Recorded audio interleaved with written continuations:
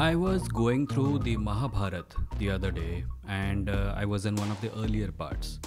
And I was going through the scene where King Shantanu's wife, the river goddess Ganga, takes their first baby to the river and drowns it. King Shantanu has made a promise to the goddess Ganga, and that promise is that no matter what she does, he will not question her. So he silently watches and weeps.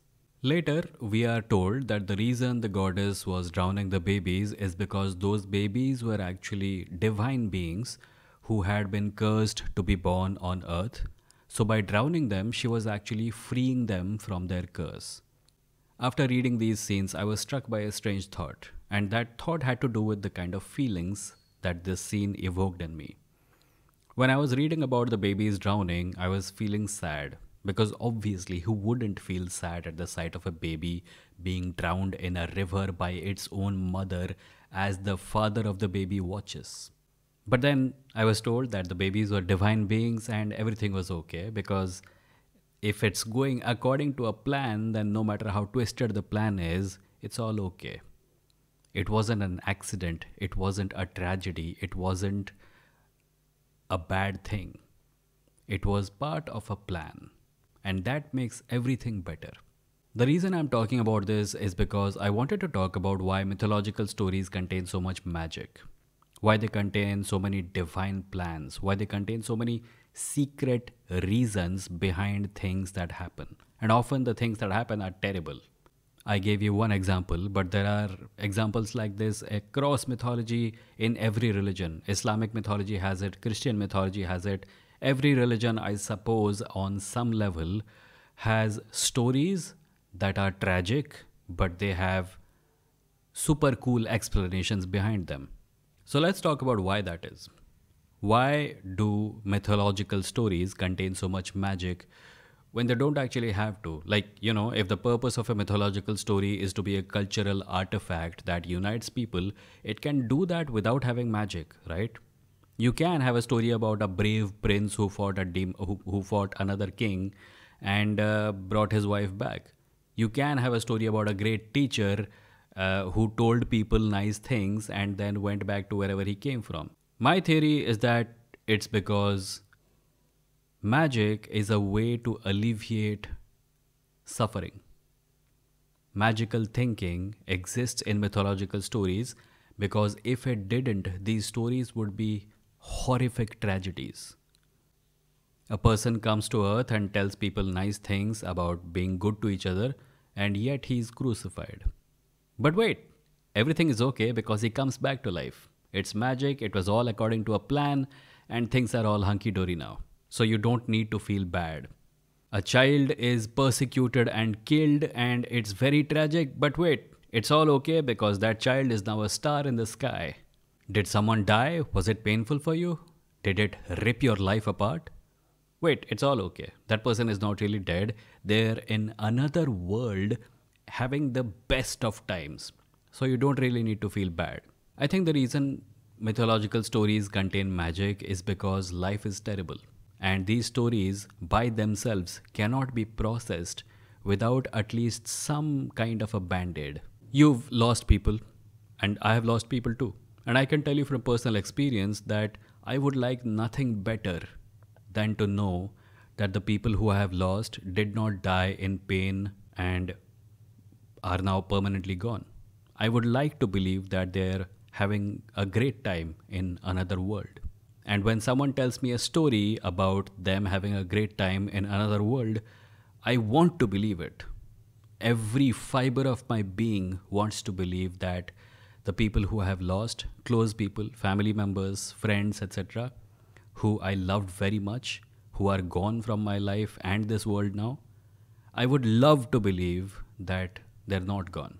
And therefore, the stories that tell me that they're not gone have value for me. And that is the reason mythologies have magic. Tragedy is an inescapable part of life. We all have to deal with it. And different people deal with it in different ways. But since imagination is a quality that all human beings share, we all dream, we all make up stories, we all lie, We all imagine things that are not, cannot be, and will never be. So, it is not a surprise that mythological stories have so much magic in them. I think the purpose of them being there is to alleviate suffering to a certain extent. And that's okay.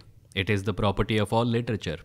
Literature is about alleviating suffering, or at least crying out in pain so that other people may be able to hear you and say, yes, I have gone through that also, you are not alone. When you think about it, when you think about the human condition, the condition that we are all in, the condition that the human species finds itself in, given that it lives on a small planet with a lot of dangers, in a corner of a galaxy, in a universe where so much more exists.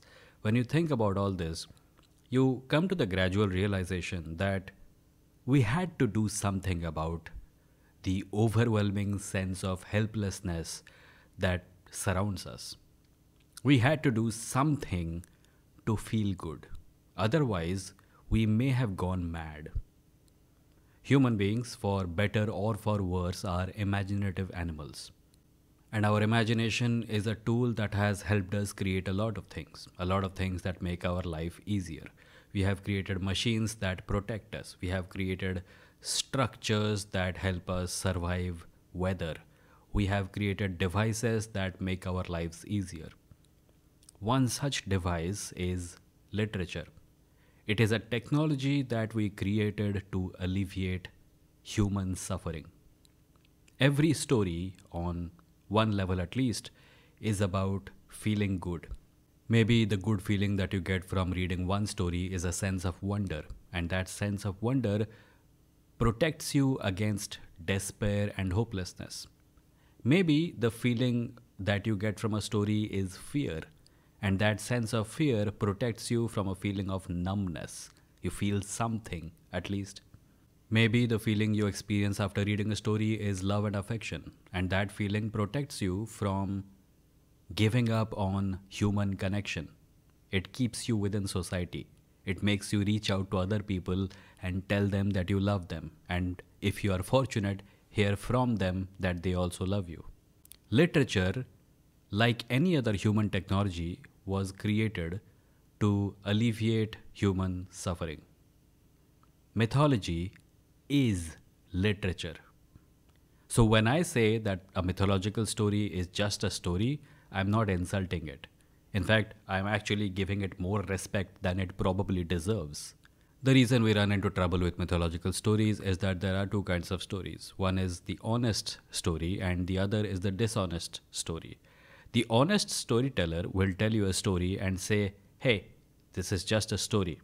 It's for you. It's for you to enjoy. It's for you to feel good because the world sucks and I think you deserve to be happy. The dishonest storyteller will tell you a story and then expect you to believe that that story is a literal description of reality. That is what happens with mythology. They're great stories. They're beautiful stories. Sometimes they're bad stories. Sometimes they're terrible stories used for really bad purposes. But they are stories. Because if we accept mythological stories as just stories, we will see them for what they really are. Attempts by human beings to feel good in a universe that doesn't really care about them. And that is a good thing to realize.